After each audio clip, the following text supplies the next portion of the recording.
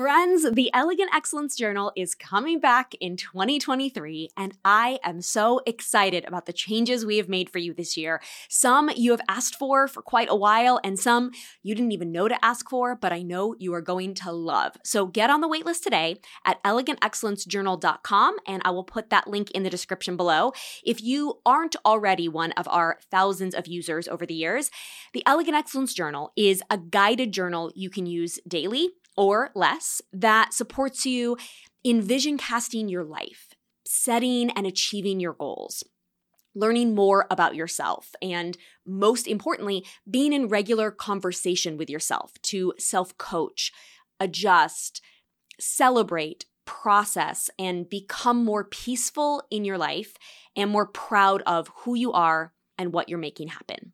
So be the first to know in the new year when you get on the VIP list at the link below or elegantexcellencejournal.com.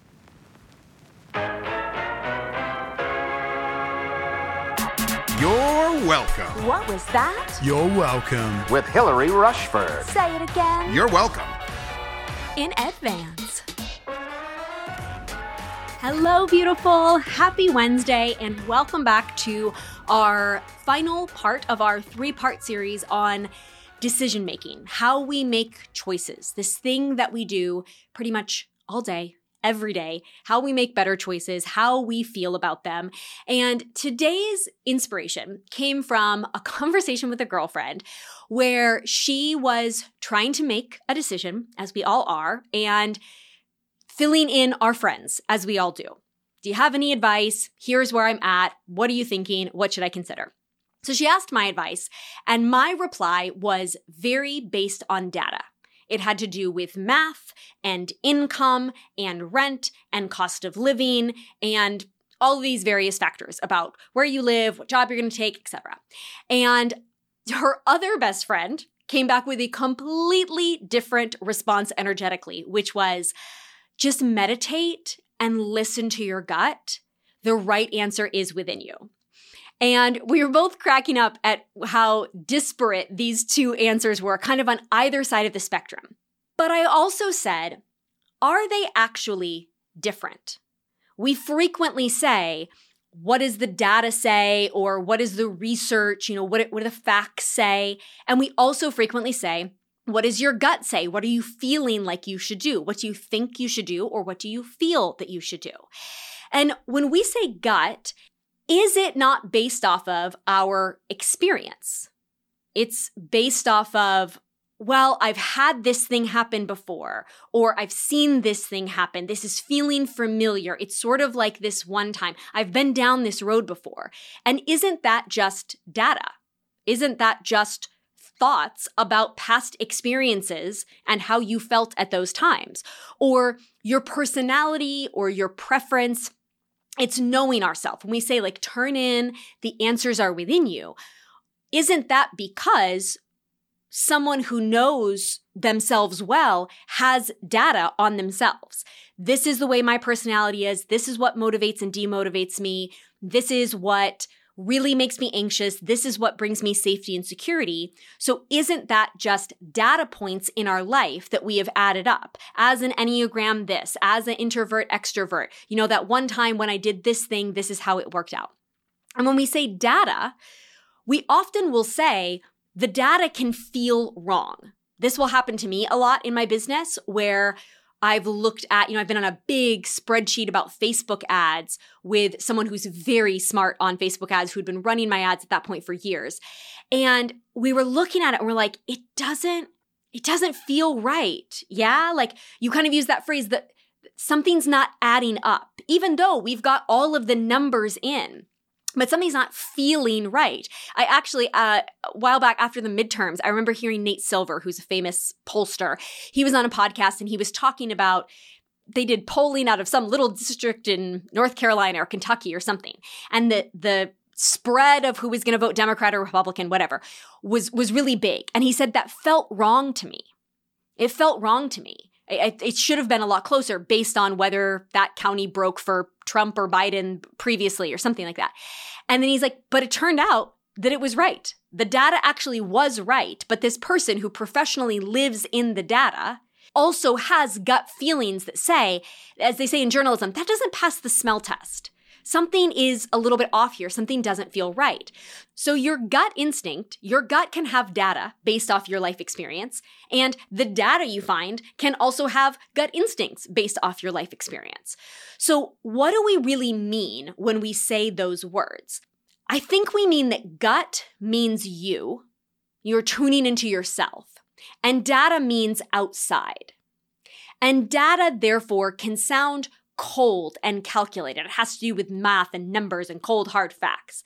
But isn't data also wisdom, which feels like an inside us thing to look at? It's the wisdom that we have of seeing, the experience of someone who's done this. I've read articles of other people who've done this, or the likelihood that others have found in research and in study. And it's ultimately adding up to wisdom, which we now feel in our gut inside of us. And then gut can sound sort of woo-woo.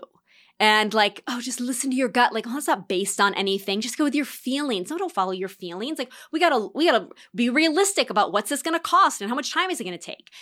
But isn't that gut, again, from your lived experience, which is paying attention to your experience in the outside world? Your gut instinct is coming from whether or not something made you income in the past. And the reason we care about income is it lives in the outside world. That got you pushback online, or you're afraid you might be criticized. That's what your gut is saying, but it has to do with what people are going to say about the fact that you are leaving your marriage or having or not having another child. And it got me thinking that maybe we instinctively default to one or the other because that's what feels safe to us in this scenario. So to my friend's friend, her gut felt safe. She said, trust yourself. You know the answer. You know what's right for you. And I totally agree with her. I think that my friend does know what's right for her. I think she can trust her gut. And to me, in this scenario, the data felt safe. What are the housing prices there? What's your runway to find a job there? What are those elements that are going into it? And I agree with myself that we want to look at that when making a decision to move or in our business. We don't just want to go with what is your gut feeling like, but what are the numbers on that revenue stream? What's the data that's bringing us there? And the truth is, both gut and data can be a lie or can lead us astray. So often, neither one of them is safe because our gut can be based on fears.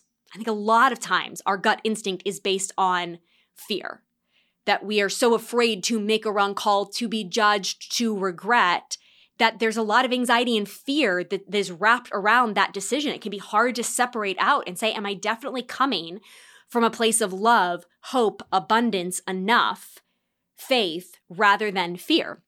It can be based on old stories, on unreliable narrators. You're telling yourself back some story that you don't really remember all the details of, or you're making assumptions. You don't even realize that you're making assumptions. You don't even realize you have a story about that and that maybe it is outdated.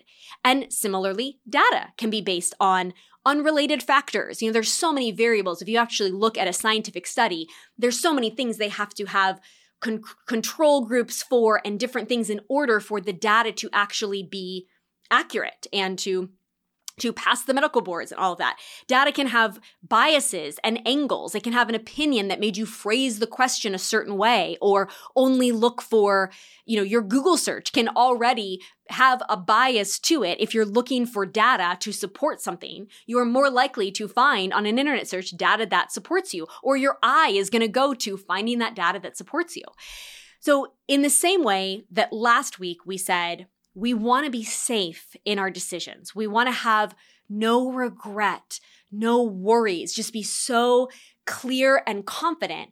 And so we want to believe that either our gut or our data will tell us the right answer, will make, in essence, the decision for us.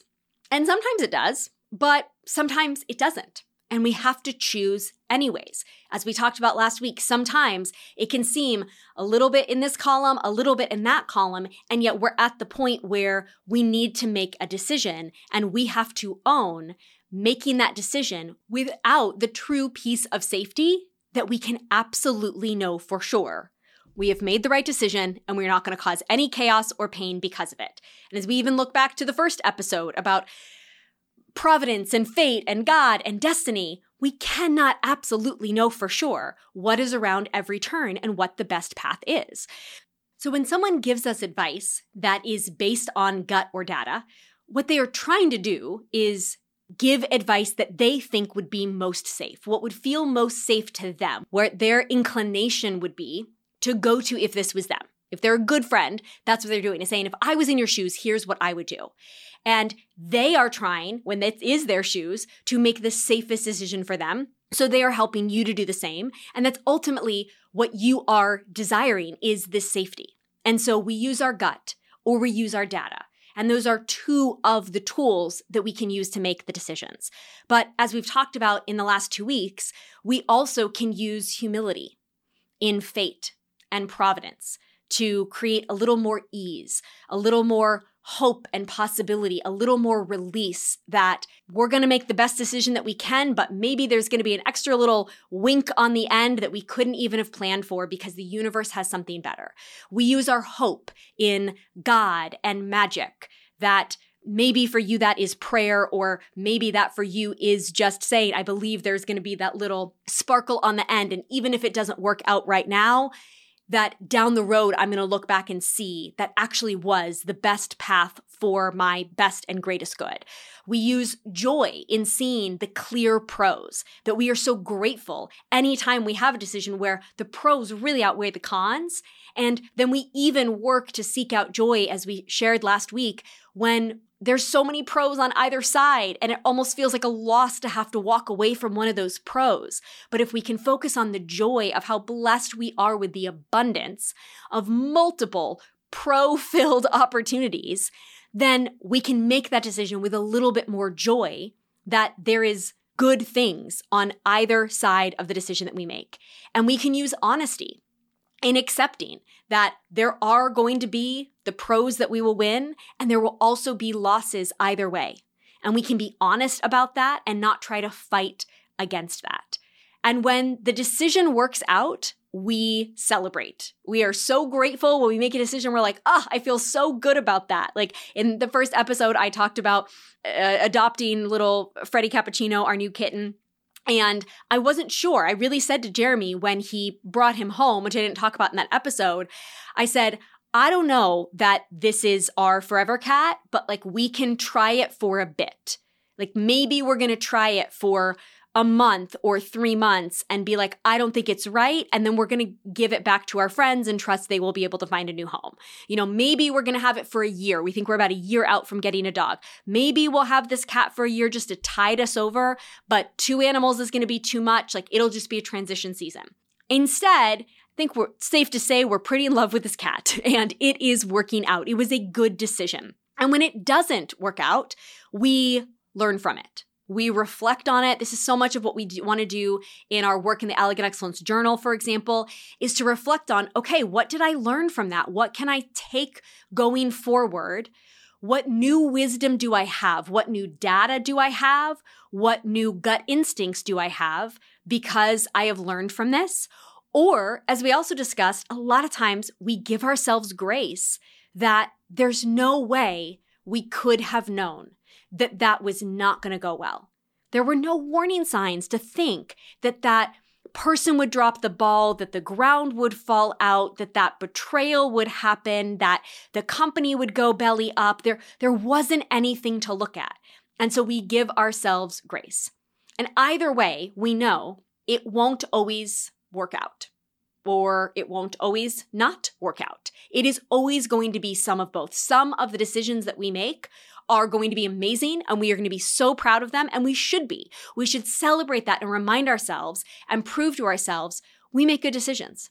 We are good at decision making. We should shore up that confidence in ourselves. I look at the data. I look at the gut. I weigh the pros and cons. I'm willing to accept when I have to walk away from some pros to get better or more pros over here. I also trust God and the universe, or I believe in providence or magic. I have the humility that I do not know all of the answers. I can't see around every corner. We had all of that up together to give ourselves the hope and the confidence that brings a lightness to these decisions that we are making, even when they are really heavy. And when they don't work out, we look to either learn from them so that we have more confidence again to move forward, or we give ourselves grace that we couldn't have known. We don't carry around the shame and the weight and the baggage of that. And I have done that for so many years. There have been certain things in my life where I allowed it to build up the story. You are not good at this. You always make mistakes in this. How did you make another mistake in this? And when that happens, it is so hard to really be able to separate out, okay, maybe I did make some mistakes years ago when I didn't know as much, and maybe I learned from those, and maybe this situation still didn't go well because this was not you made a bad call or you weren't wise enough or smart enough or whatever, but it's just there was no way you could have seen that wasn't going to work out. And this has really been coming up in my life lately in a certain area that I keep coming back to of feeling like, gosh, why does what feels like I keep making mistakes in this area? And I've had to parse out through all of these different angles. No, there's some growth there. And even in the growth part, there's the grace. You were a new entrepreneur. You didn't know what you were doing back then. You got to give that girl so much grace. Oh my gosh, she was so young. She was so green. And then in that new season, oh my gosh, you were at that new level. Look at how you were exerting such wisdom, such humility. You were doing all the quote right things. It just didn't work out. You got to give yourself grace. This new situation, this actually isn't related to those. It feels like it is because you're looping it into this whole story, but actually this is an isolated thing. And again, you couldn't have known. You made the wisest choice at the time. And if you could revert back there, you'll remember there wasn't really a plan B you were deciding between. Or if there was, it was really clear that it was A. Or if it wasn't, if it was 51-49, then you give yourself the grace to say, it was a coin toss. I just had to flip a coin. What was I going to do? Just not make a decision and sit with it? We are always going to make some decisions we are thrilled with, proud of, that totally work out, and we are always going to have some that don't. And I think so much for me is wanting to try to avoid any regret. And yet when I think about it, there really are few decisions we can make that are truly wrong and that truly change the course of our lives. And we can absolutely know for sure that we are worse for them. But that feels rare, right? I've had multiple friends declare bankruptcy as entrepreneurs and then go on to rebuild successful businesses. Each one of them had multiple children at the time. So devastating to think that you've made these wrong decisions, but they were able to rebound. I know another entrepreneur that was up to $500,000 in debt due to some gambling addictions by their partner. And they were able to rebuild out of that, have gone on to build a multi-million-dollar business. So we have so many examples. The majority of our examples say that even when we make wrong decisions that lead to a lot of pain, we seem, by and large, to be quite resilient. And so many of our choices before us are quite the opposite. They have so many pros. They have so much less likelihood of truly leading to any painful, meaningful destruction. Might I be a little happier in this house or have a little bit more money if we'd sold at this time in the market? But ultimately, when all of that washes out, our life was still ultimately pretty fine. There's so many pros and even the cons. If you remember back in the first episode where I got sick and it wasn't a choice, but it was so frustrating at the time. And it really is what tipped me into burnout, that I felt like, okay, I'd gone through this grief of the summer. I was going to be okay heading into the fall, and truly losing that week. I didn't really talk about this in the first episode, but truly losing that week, it was huge. Like, it was such a gut punch. It was kind of like the last straw I really couldn't handle. And yet that brought me our magical kitten, who will be part of our family for the next 2 decades. And so the cons can be pros if you wait it out a little bit.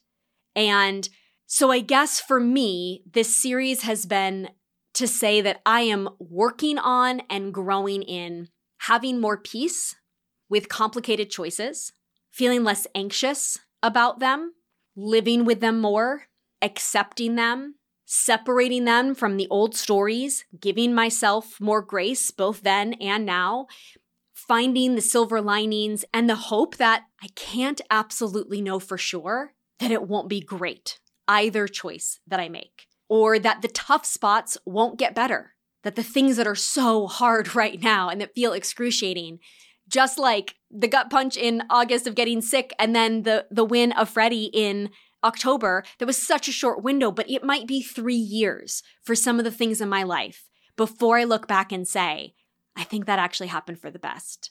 I think that actually happened for me and not to me. And that from that place of hope and trust, it makes it a lot easier to take leaps and look for the best along the way, which tends to mean that we will find it. If we are terrified of the wrong thing happening, we're going to be bracing all along the way. And the more that we can remind ourselves to come back to this faith and hope and trust and looking at the pros and believing that the gut and the data and all of it is working in our favor and all of it is adding up to give us wisdom and support us on this path, then we're going to feel a little lighter when we say, I don't know what the right answer is, but it feels like it's time to decide. Oh, wait. One more thing. Don't miss this. Before you go, love. P.S. Something I'm loving lately is eyebrow lamination. So a handful of years ago, let's go back 5 years ago, what did we have to do our eyebrows with? We had pencils. Pencils was the only option. I guess you could probably get hair transplants if you were crazy into it, but basically we had pencils. So that's what we were all doing. We were penciling out our eyebrows if we were doing anything. And then microblading came along. And I heard this buzzword. It was like, ooh, microblading. I should do that. So at the time I had a sweet little assistant named Kylie. She was like 21. And I asked her to book this appointment. She's like, just to clarify, you know that it's a tattoo, right? And I was like, I'm sorry, what? She's like, yeah, they tattoo it on.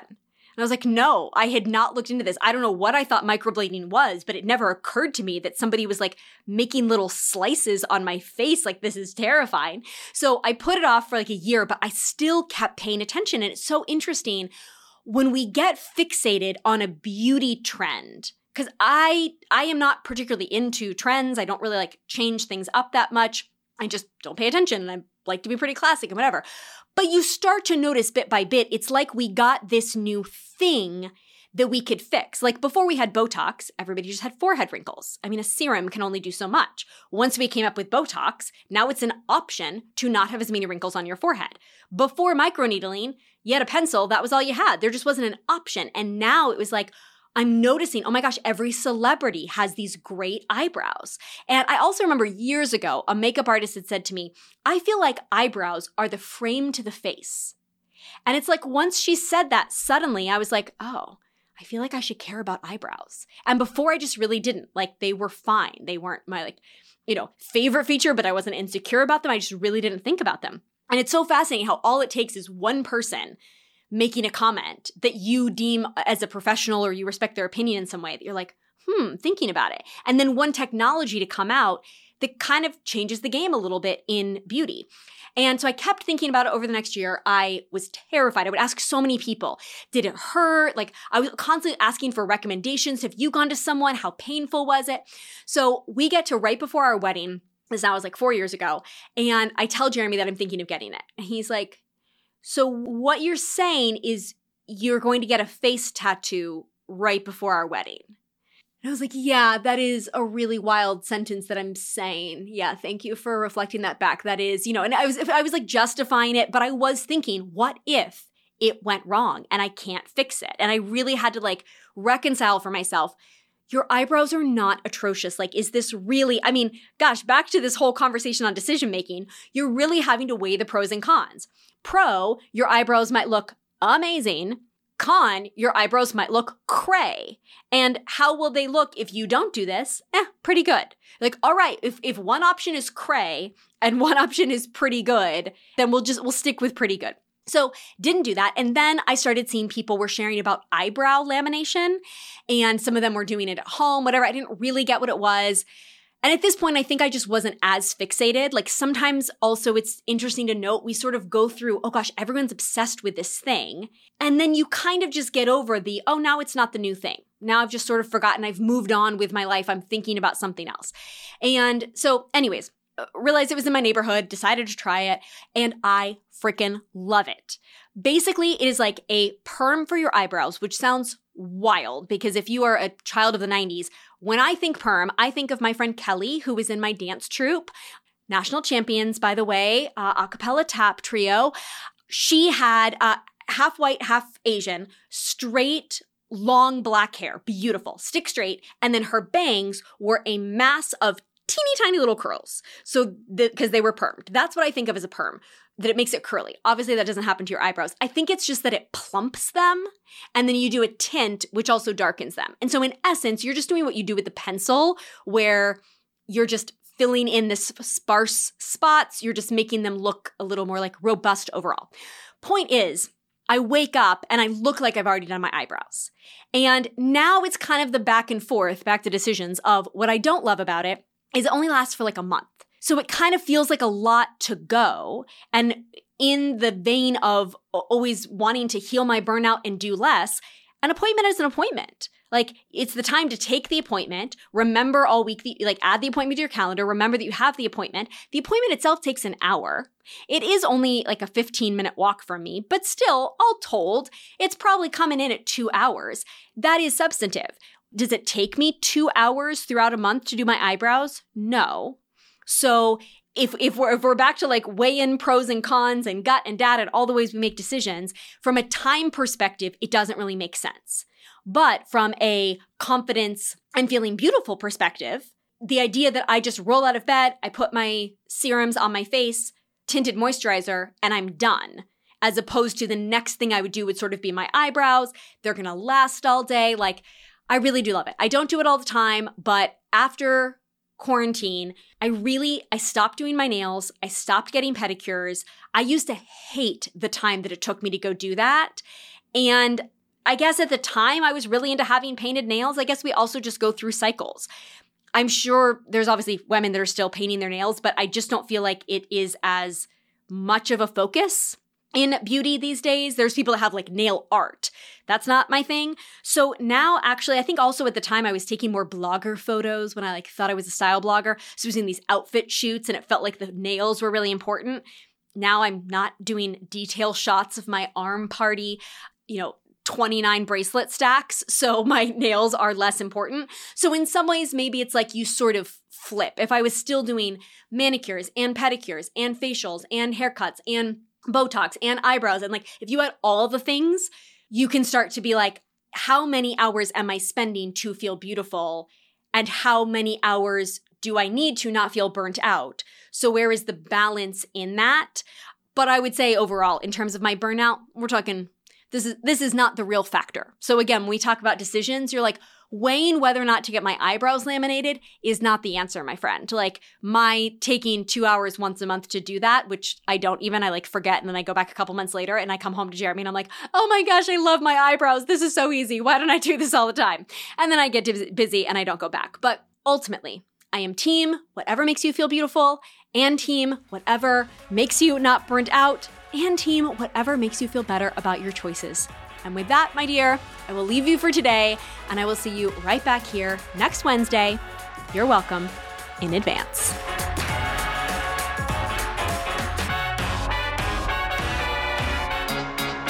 Till next Wednesday.